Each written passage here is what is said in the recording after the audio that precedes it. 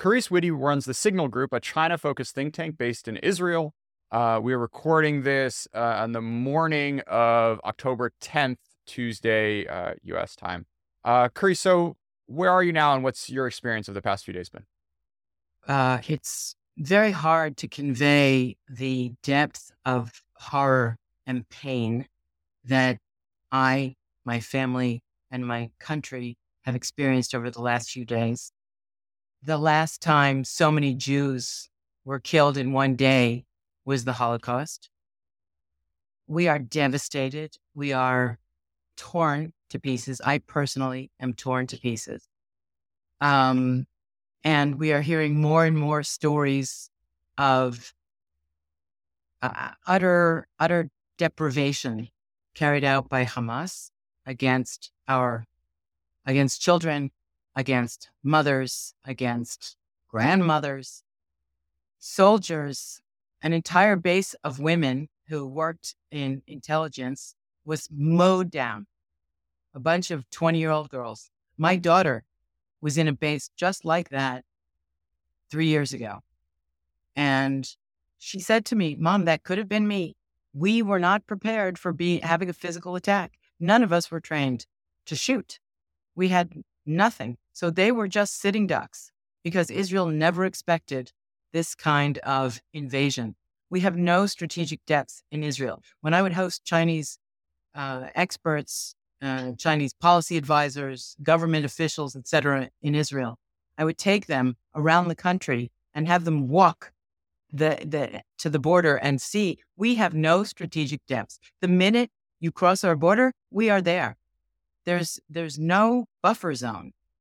So Israel has worked religiously to keep the violence and the attacks on our country on the other side.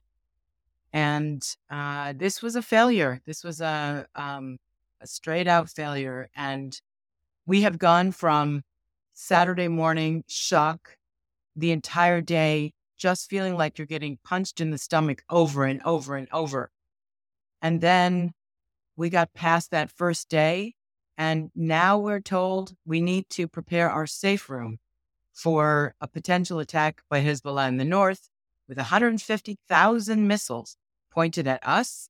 And some of these are precision missiles, and they will, it's not a hole in the building like you might have seen in Tel Aviv or part of a house. This is a complete wipeout if it comes from the north.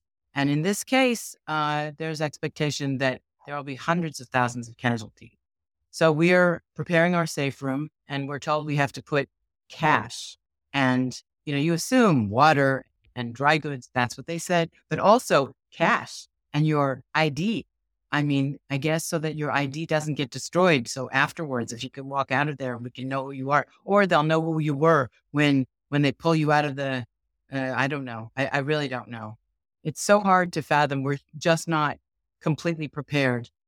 Although I do have to say we're not unprepared. I do remember that over the past few years, during COVID, we were reminded by the military that we need to do this kind of preparation. We will need to do it. And here the day has come.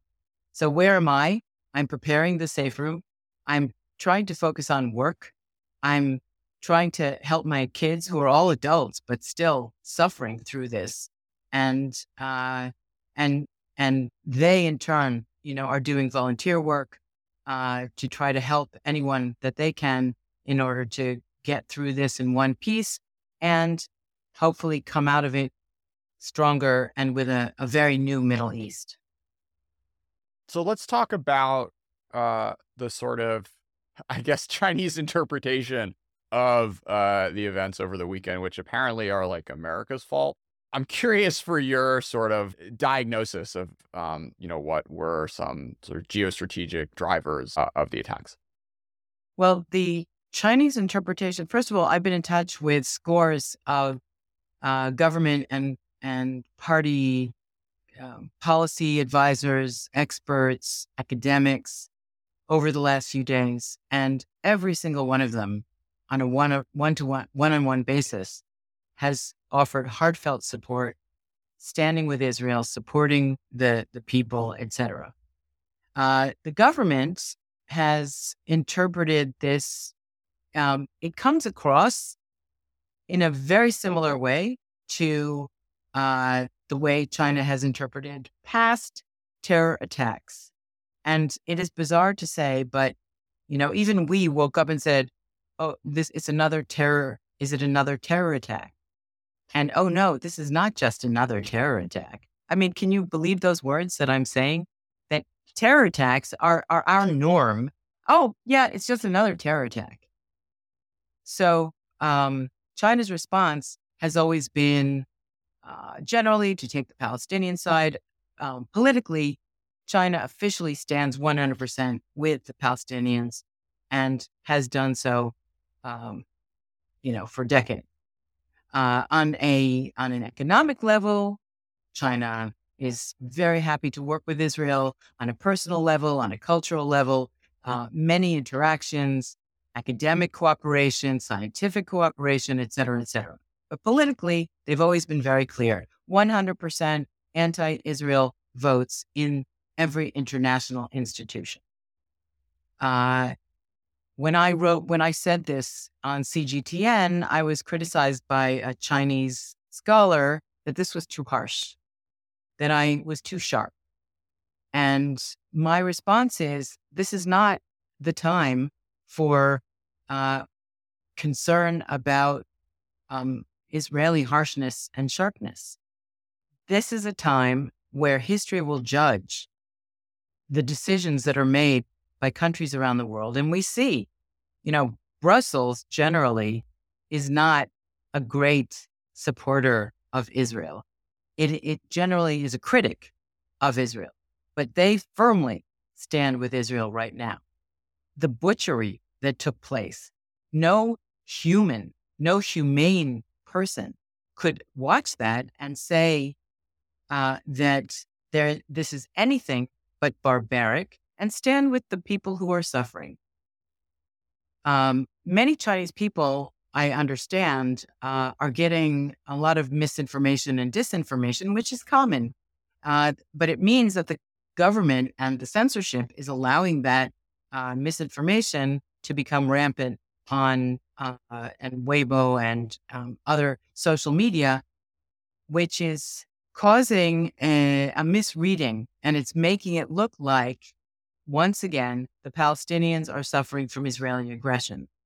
Well, this began with the most egregious and savage, barbaric behavior against citizens, civilians.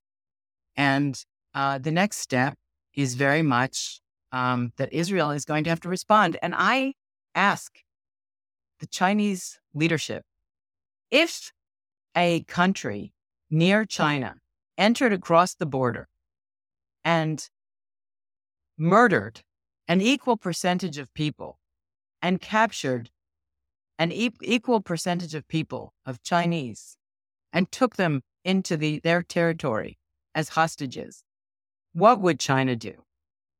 China, we have seen China's response to any kind of modest, and I will say modest terror. There is terror and there is terror. A car bomb in Tiananmen totally transformed China's approach. And what Israel has experienced throughout the years has been horrific, but it doesn't compare to what we went through on Saturday, which is Simchat Torah. It's a day of joy. The holiday happens to be my birthday.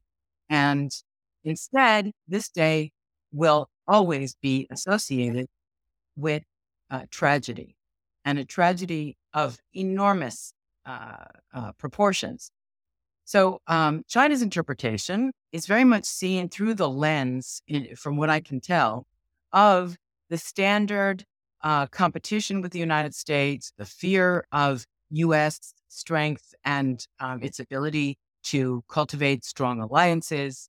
And therefore, that rhetoric is guiding the interpretation of what has happened here And that is in itself tragic because it will lead China to miscalculations on policy steps in this region. The Middle East, we all know, has become very important to China. It has actually accurately identified the Middle East as sort of the weak link between between Europe and the Indo-Pacific. China has focused very much on investment in the Middle East, bringing Middle East countries into its orbit. We know that 4 of the 6 countries that were brought into BRICS are Middle East countries, including Saudi Arabia and Iran, which is, I believe, part of the wind in Iran's sails was becoming more of a recognized player on the international stage. I also think that the U.S. Releasing at least $6 billion to Iran, which is fungible, even if that money is only for humanitarian, frees up a lot of other money for Iran to use to back Hamas. We know that Hamas had many delegations visit Iran over the past many months, and it's clearly training, guidance, and masterminding of Iran behind this attack. Hamas was backed by Iran and guided by Iran. And when we look to who is at the core of this, it is a country that is working closely with China. And China is aware of Iran's threats to eviscerate Israel. And the first statement that Xi Jinping comes out with is to create an answer to this attack. A Palestinian state must be created alongside a Jewish state.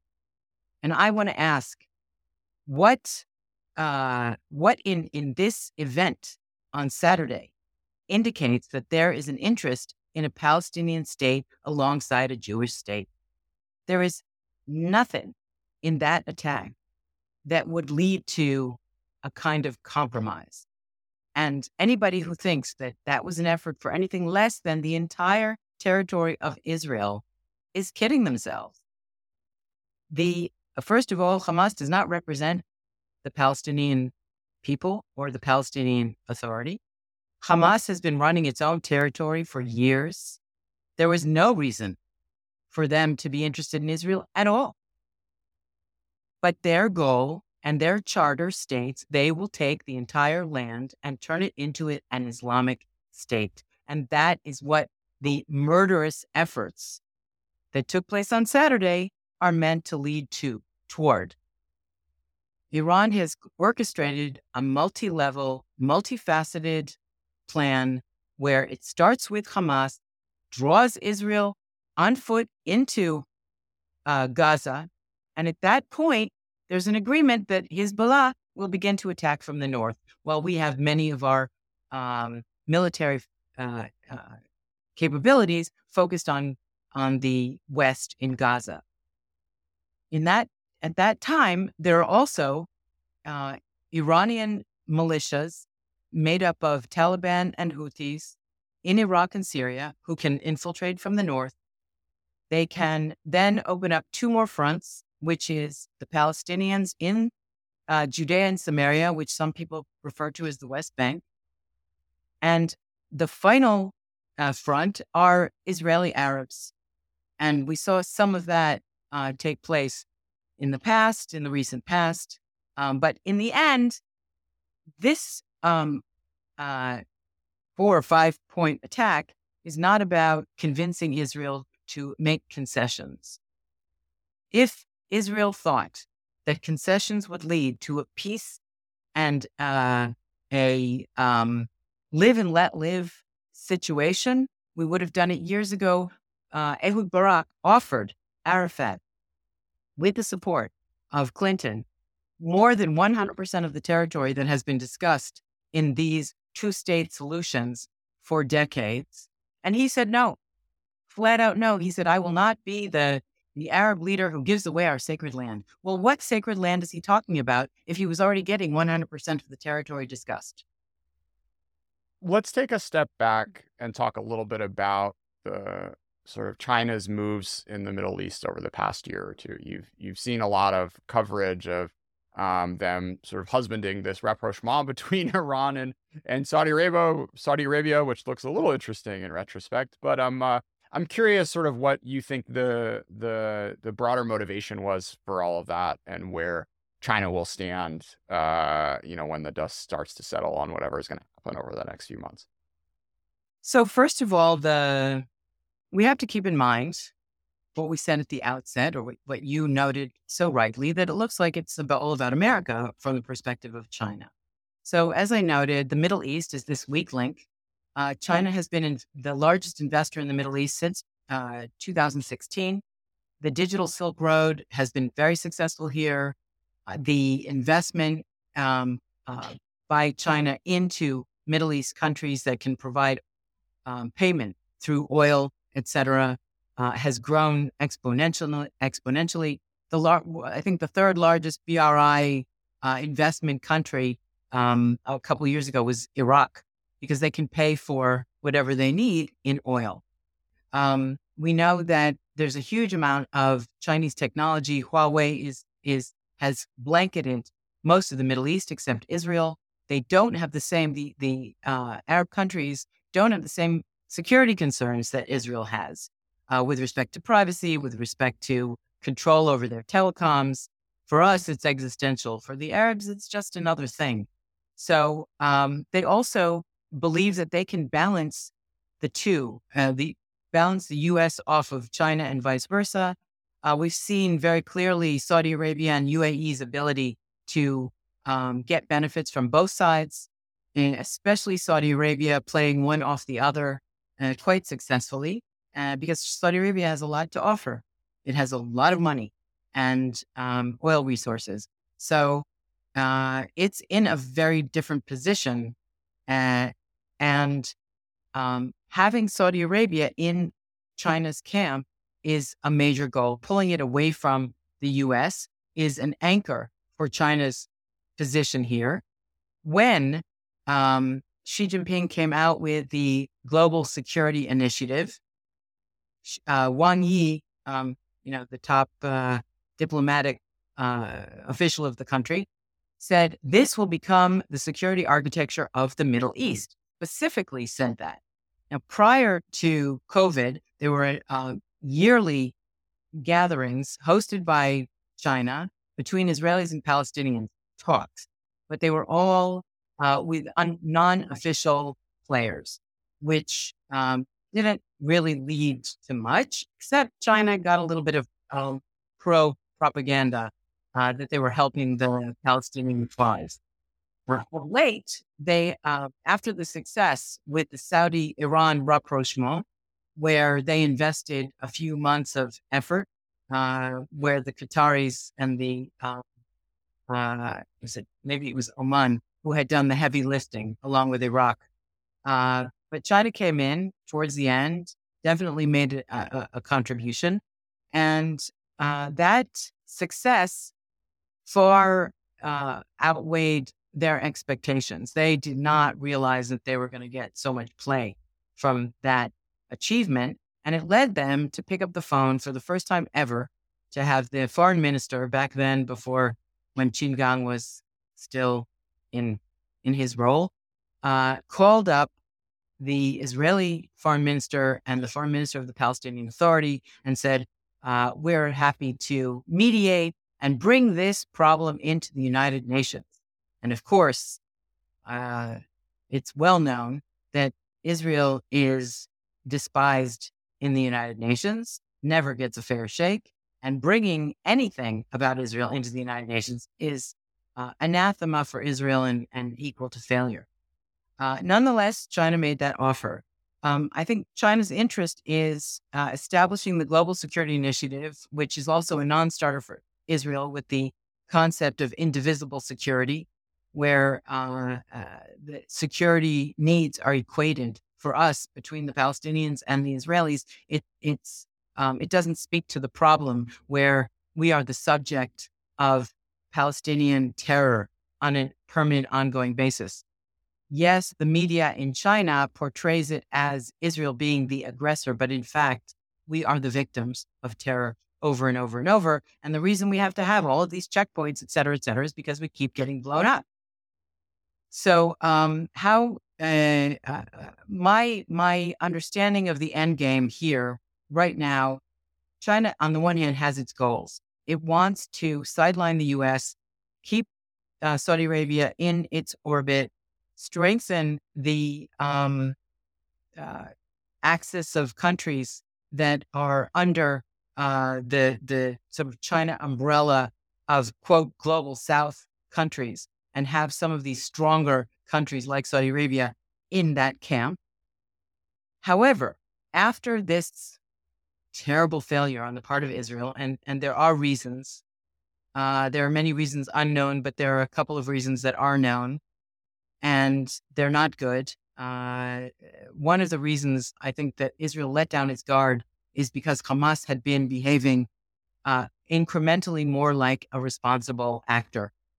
And Israel wanted to believe the fantasy, like everyone else, that there's hope for peace, hope for progress, and let down its guard. And that, along with the infighting that we had over the last 9 months, distracted too many people. And for that, and as well as other reasons that will come out later, we were, we dropped the ball. Our security people dropped the ball. And that's over. Israel has regrouped. We and the rest of the world are now aware of who we are dealing with. And there is no possibility when you live next to a monster, you have two choices. The monster eats you or you kill it.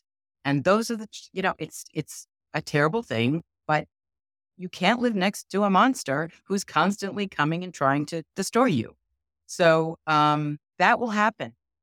And if Hezbollah decides to join in, I don't know. When the U.S. battleship pulled into the Mediterranean, it was a very strong message, not only to Hezbollah of what they might expect, because Americans were killed and Americans were probably kidnapped and taken hostage, which gives America the ability to get involved should that be useful. But it also speaks to Saudi Arabia and the other countries of the region that if you're like Israel or you are working with Israel, you have an opportunity to gain the kind of security umbrella that Israel has. And that, in my opinion, you want to talk about where is the Middle East going. I see a new Middle East that none of us could have predicted on its way, where we have this war. We reshape the immediate neighborhood based on the results of that war, that normalization follows with Saudi Arabia, that other Arab countries see the benefits and join in. And at that point, China will have to rethink its approach to Israel, because until now, Israel was a very useful card. If you throw Israel under the bus, and China doesn't like to hear it, but it's the truth. If you throw Israel under the bus, the idea was you're going to get support of the 56 Muslim states, and certainly the 22 in the Arab League. And if many countries in the Arab League are normalized with Israel, working with Israel, changing their views of Israel, you can't do that anymore. Now you're going to have to work with Israel to gain the support of those countries. And that, in turn, throws a bit of a stick in the spokes of the Iran-China relationship. Anything you want to leave our Chinese, American, European, global listenership with?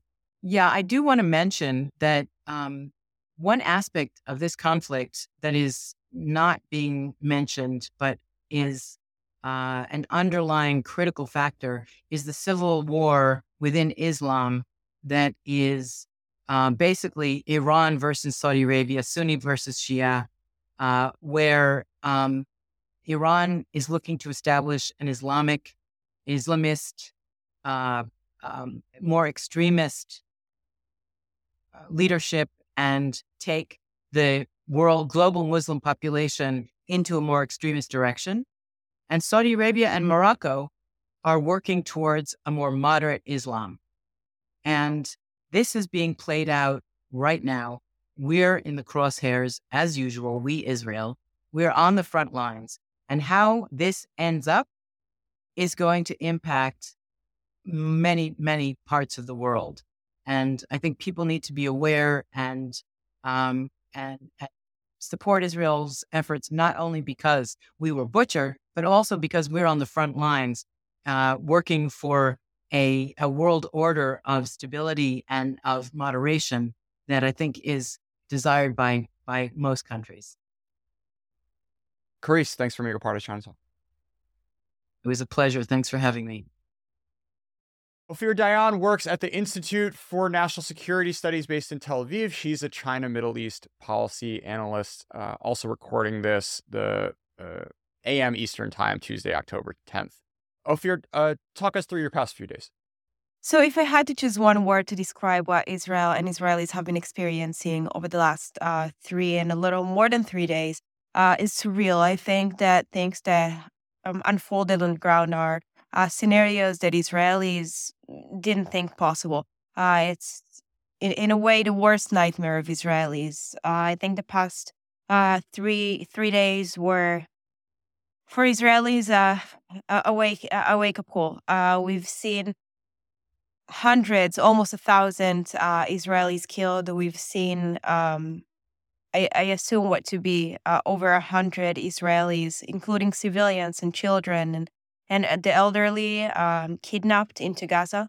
I think it's important to understand how sure Israel was in the strength of its army and in the weakness of Hamas in comparison, and how there is a misconception. There was a huge misconception about the power balance here, and I think many Israelis, including myself, are even now, more than 3 days after this war broke, a bit in disbelief of what's been happening. And again, I'm gonna use the word surreal. We've seen sites; they're very graphic, so I'm not going to repeat them here. But we never thought we're gonna see this sort of fighting taking place inside Israel. We never thought we'd see the sheer number of people kidnapped and murdered by Hamas. And I'm going to say one more thing, which I think it's very important to understand here. We've seen ISIS-styled acts by Hamas, and I think that also is a very important aspect in terms of, first of all, the people killed and abused, but also the psyche, the national psyche. I think that we've it adds to the shock and the trauma that we've been experiencing, and since it's taken place in 2023, everything is recorded, everything is on social media, and people are exposed to it. And lastly, I'm going to say that only the sheer number of people missing, the people murdered, means that every single Israeli knows at least one, if not more, of someone who is directly impacted by the fighting, whether it be a murdered individual, a hostage being held in Gaza, someone missing, and I think that's it's a big turning point for Israeli society and for myself in how we view ourselves and our enemies in this region, both in terms of their strength and in terms of their brutality. Ophir, well, let's tease that out a little bit. What's the sort of before and after? I mean, it is a terrorist organization. They have been bombing Israelis for a long time now. But sort of what about the kind of ISIS, inspired dimension, as well as the scale, sort of changes, how the government and how the people sort of interpret their, the broader security environment.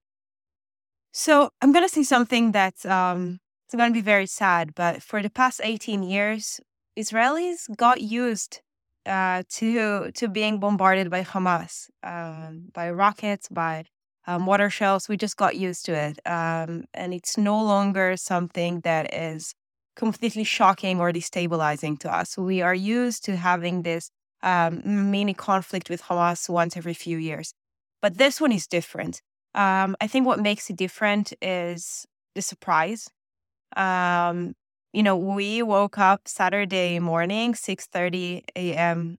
Israel time, with uncertainty of what's even happening on Israeli territory. Entire communities were held by Hamas. They were taken over by a terrorist organization. And this surprise of something we never thought possible, and the way that it took the Israeli Defense Forces and the police many, many hours to intervene, I think that's different from other times.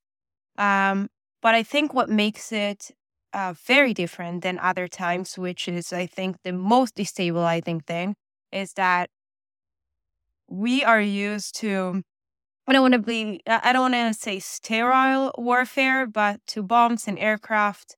In response, we're not used to them infiltrating Israeli territory in this scale, taking, more than 100 Israelis, civilians, hostages, and killing almost 1,000 Israelis. Uh, what's your sense of the sort of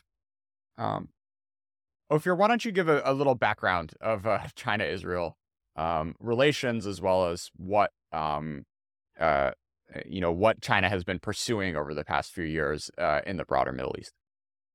Okay, so I'm gonna start this way. Diplomatic relations between China and Israel has only been a thing since the 90s. So even the broader context of Israeli-China relations is pretty recent in terms of international relations. The relationship between China and Israel is based a lot on economic um, and trade relations. Uh, China is viewed here in Israel as an economic partner, not as a strategic partner in the same way the U.S. is perceived here in Israel. Um, Yet, I'm going to say it this way. Look, even though China is perceived here as a trade partner more than a strategic one, people here like China. They value China. People here travel to China. They buy Chinese products. Before this entire thing started, we even were talking about a planned trip by the Israeli Prime Minister Benjamin Netanyahu to China, a trip that stirred controversy because Netanyahu and his closest compatriots even floated around this idea of China, of this trip being a realignment in the Israeli alliances system, a little more towards China than the U.S. And we need to understand the context that this is coming from. People view China very differently than people in the U.S. view China. Well, people in the U.S. view China as competition, as a threat. In Israel, China is an inspiration. We look at how China builds magnificent structures and huge projects, and here in Israel as well, by the way. So that's how Israelis view China, and I think in this context, it was very disappointing for many Israelis to see the Chinese response, especially compared to the American response and to other Western nations. While President Joe Biden unequivocally supports Israel, gave several statements, is sending, Navy vessels here, sending military assistance. China couldn't even bring itself to properly denounce Hamas. Something that is very basic. And even people as anti-Israel as Ilhan Omar, the Congress member for the U.S., she even condemned Hamas more than China. And no Israeli thought Ilhan Omar would be a better ally of Israel than China. I think that's a bit surreal to see Ilhan Omar saying that she's horrified by the crimes Hamas is committing, and China saying they hope for all sides to remain calm. I think that's a bit surreal for us. This entire idea is magnified by the fact that there is a Chinese citizen, at least one, directly affected by the fighting. And a citizen called Noah. She's a young Israeli, Chinese Israeli, being held in Gaza. Her mom is Chinese. And there was a very viral video of her being kidnapped into Gaza. She has been kidnapped by Hamas. And first of all, if I might say, she's a very beautiful young lady, which, when you look at it, it's just sad. She's there surrounded by Hamas terrorists, and she's saying, "Please don't kill me." And it's been on the cover of many international news outlets, many newspapers, and China, where she's a citizen, has been their response was rather disappointing. So I'm sorry. I think is it? We know her mother is a citizen. I'm not sure she's like a passport holder. Is that confirmed of here, or what's the dynamic there? I think as far as the reports here goes, she's a Chinese citizen. Yes. Um, yeah, I mean it's tricky because like you can't like China doesn't Yeah, recognize dual yeah, yeah. citizenship, So right? she's not recognized by China as a citizen because she has dual citizenship, So which again is a concept that is very foreign to Israelis because there are many Israelis with dual citizenship, so they don't understand why in this case it's not something that prompts reaction. gotcha. Oh, Ophir, let's take a step back then and talk about you know China's broader ambitions in the Middle East. We saw them being very proud of brokering this, deal between Iran and Saudi Arabia. We'll see where that leaves. We'll see where that ends up after, the dust settles from this war. But, what is the relationship that China particularly has been trying to develop with Iran? How is that seen now following an attack of the magnitude like this? Look, I must be completely honest with you. I think Israelis are less engaged in the China discussion here in the Middle East. This is something that we, people who monitor China very closely, this is something that is very disturbing to us. The average Israeli, I'm not sure even knows or takes account of China's actions here in the Middle East. But I would say though that every interaction between a foreign government and Iran is seen as very negative here in Israel, especially by a government like China, a country that Israelis consider as a friend. I think that while the tension between the US and China is very evident and very understood by analysts here in Israel, the average Israeli is less aware of it. And they view China as as a friendly country. So it's lack of ability to condemn Hamas properly, and more than that, its alignment with Iran is seen very negatively here. And they will be viewed even more negatively when Israelis will be more aware of this connection. So if you're, let me read you this tweet. I'm curious for your response. Ryan Haas from Brookings tweeted, "Time will tell, but my expectation is that China's cautious response to Hamas's attack in Israel will expose the limits of PRC influence in the region. Beijing historically has been wary of being drawn into taking sides. I don't expect that to change." Thoughts or response to that sentiment of yours? I think that's a very good analysis of what's been happening. While the United States is extremely involved in what's happening over the last little more than three days, China is not as involved. Rhetorically, by not being able to condemn Hamas like other nations did, but also on the ground. I want to remind our listeners that a few years back, China even proposed to mediate between Israel and the Palestinians. Again, it did the same, I think, last year as well. And those are attempts that Israelis are aware of. They know that China views itself as some sort of a potential mediator in the never-ending Middle Eastern conflict. Even a survey that was conducted a few months ago with young Arabs in the Middle East, showed that they prefer China to the US as a mediator. But in times like this, a country that views itself as a possible mediator, should be more involved and not, sit on the sidelines and say, bad people on both sides. And that's practically what China has been doing so far.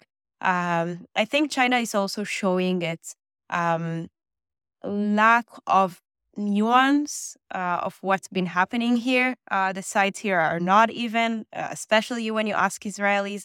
And China kind of makes this comparison. And while the United States is sending military assistance, which is, again, very, very unusual, it also shows solidarity on other levels. The White House was colored blue and white as the Eiffel Tower and the Brandenburg Gate in Germany. We don't see that solidarity from China. But I think it's important to understand how, Europeans and Americans are also very familiar to Israelis. They travel here. And although there are many Chinese tourists in Israel, Israelis know less about Chinese culture. They know less Chinese individuals. So even on the human level, and on social media, they interact less with Chinese people than they interact with Americans or with Europeans and other English-speaking countries. So China is, I would say, cautiously unfelt here by Israelis, and I would even say by Israeli leadership. Yeah. There's sort of the context, I guess, of like ISIS style exposure, I think, which China and the Chinese, people as well as Chinese leadership really hasn't had. I mean, in terms of terrorist attacks, right? We've had some knife stuff and a threatened car bomb, which has kind of been it over the past 15 years. And I think that's very different than, in European, bombings and killings across Europe, as well as in the U.S. and in the Middle East, where America had troops in Iraq and Afghanistan for years and years. So I think there's sort of the comparisons are maybe easier to draw, given the proximity of sort of similar experience, I guess. And I think it's important also to note that in terms of values, there is more similarity between the values on which Israel is built upon and American and Western values. It's easier for democratic countries like the U.S. and the U.K. understand how it is felt by Israelis when a non-democratic society is in conflict with a democratic society, which is something that is not shared by China. What's a kind of interesting parallel that was pointed out by your colleague Tuvia Gehring, who couldn't join us today because he was called up, is the sort of echo that you're seeing in China's response to the Russia-Ukraine fight and the way it's portrayed on official media to how they're talking about Hamas's attacks and Israel's response, where you basically have this this narrative of the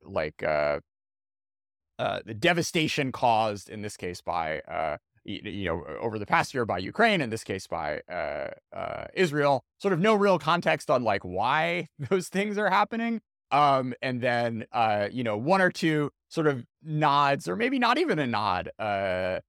It was sort of incredible, I thought, in Siwen Lianbo, how they didn't even mention the fact that, hundreds of Israelis, civilians were killed, which is why, you saw those, you saw the images in the first half of the sort of little clip of attacks in Gaza happening in the first place. And then you kind of close it with by the way, this is actually all America's fault because, they're the bad actors. So it is sort of like a surreal playbook it's surreal, but like, I guess kind of understandable given that she has this relationship with Putin and sees them as a strategic ally, but to sort of, in a sense, put Putin's a superpower or sort of superpower in Russia on the same level as Hamas, is just a wild thing to see happening in real time.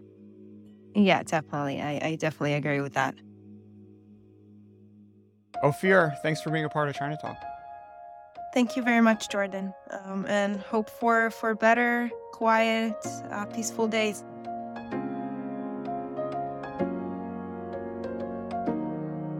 אני אלוף העולם בלהדחיק כל מה שמפחיד אותי, כל מה שמלחיץ אני משתיק. אני אלוף העולם בלאהוב קודם את עצמי, אחר כך בבמה וברחוב הכי קשה לתת למישהו קרוב. אני אלוף העולם בלא להיות, בלא לפתור לך את הבעיות. אפילו התמונות שבקירות, זה לא אני תליתי, אני אחראי רק על המנגינות. אני אלוף העולם בליפול ולקום כמו גדול אדירי כמו חול. אני נשרף אבל בוחר בכל יום להמשיך לחיות. אני אלוף העולם בלרצות לפחות לנסות. את תראי איך בסוף אחרי ההפסדים הניצחון הרבה יותר מתוק. אני אלוף העולם.